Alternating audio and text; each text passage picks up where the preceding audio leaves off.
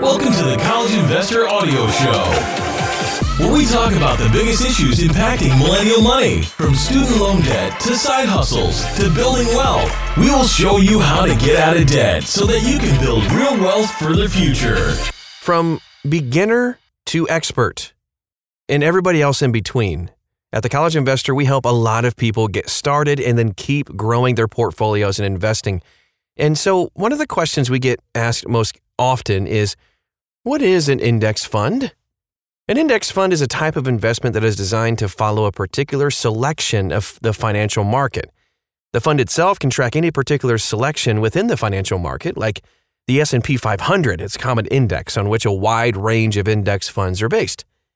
A few of the index funds based on the S&P 500 include Vanguard's 500 Index Fund Investor Shares, the VFINX, Fidelity Spartan 500 Index Investor Share, FuseX, or the Schwab S&P 500 Index Fund, which is the SWPPX.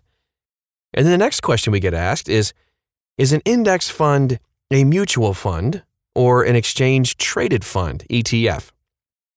Index funds can be either an index-traded fund, ETF, or a type of mutual fund, as long as the fund is designed to follow a particular segment of the financial market. It's considered an index fund. Here are some advantages and disadvantages of an index fund. As with all financial products, you'll find that index funds have pros and cons. Here's what you need to know.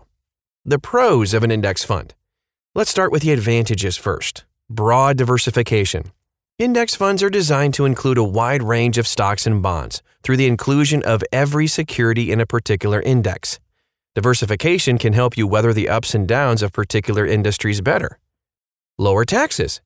Index funds are passively managed, which means that it doesn't buy or sell holdings as frequently as actively managed funds. With fewer taxable events, you can potentially enjoy lower taxes. Lower cost, too.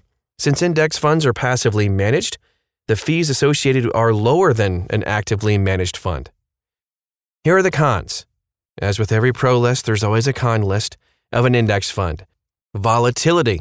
The stock market is inherently volatile, of course, and when you select an index fund that mirrors a portion of the stock market, your portfolio will reflect that volatility. No flexibility. The fund will be required to follow the index. With that, fund managers don't have any flexibility to mix up the investments within the fund. So how do index funds compare to active funds? Let's take a look at that. An index fund is often considered a relatively hands-off investment that automatically follows a particular index. Index funds serve as a mirror to a particular component of the market. And with that, these funds seek to keep pace with average market returns. Unlike index funds, actively managed mutual funds don't follow a particular index. Instead, actively managed funds seek to outperform the market. So, how do these two funds stack up against each other? Here's a closer look at the performance and cost differences. Performance. The stated goal of an actively managed fund is to outperform the market. If you wanted to simply keep pace with the market, an index fund would suffice. With that, investors that choose actively managed funds are hoping to outperform the market. But do they? In 2019, the S&P 500's index returned 30.43%. If an investor had invested in an index fund to mirror the S&P 500, then you would have enjoyed this great return. But according to Barron's, less than 50% of actively managed funds beat their benchmark in 2019. With that, an investor had less than 50% chance of choosing an actively managed fund that would outperform the market. With that statistic in mind, are you willing to work with an actively managed fund? For many, the answer is no. Costs. So as you select funds for your growing investment portfolio, it's important to consider the costs. After all, the goal of investing is to build wealth. You don't want to overpay for fees that will create a strong headwind for your investments to fight against. Actively managed funds are regularly monitored by fund managers that have to make choices about what to include in the fund. That might include hours of research, buying stocks, and selling stock. All of that effort comes at a price. The average expense ratio for an actively managed mutual fund runs between 0.5% to 1.0%. On the flip side, index funds are relatively passive endeavors. The fund is designed to mirror a particular index, and the choices for buying and selling are limited to the constructs of the index. With that, index funds are less labor-intensive to manage. And so, index funds are a more affordable option with the average expense ratio around 0.2%. Yeah, index funds typically have a much lower expense ratio to contend with.